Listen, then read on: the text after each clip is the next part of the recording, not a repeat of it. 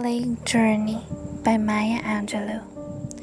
There is no warning rattle at the door, nor heavy feet to stomp the foyer boards. Safe in the dark prison, I know that light slides over the fingered work of a toothless woman in Pakistan. Happy prints of an invisible time are illumined. My mouth agape rejects the solid air and lungs hold. The invader takes direction and seeps through my plaster walls. It is at my chamber, entering the keyhole, pushing through the padding of the door. I cannot scream. A bone of fear clogs my throat.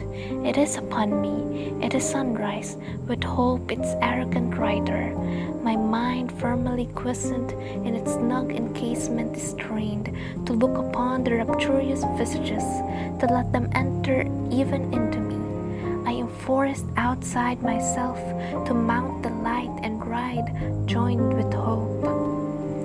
Through all the bright hours, I cling to expectation until darkness comes to reclaim me as its own. Hope fades, day is gone into its irredeemable place, and I am drawn back into the familiar bonds of disconsolation.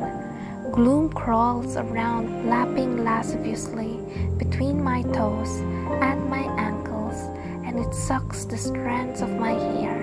It forgives my heady fling with hope. I am joined again into its greedy arms.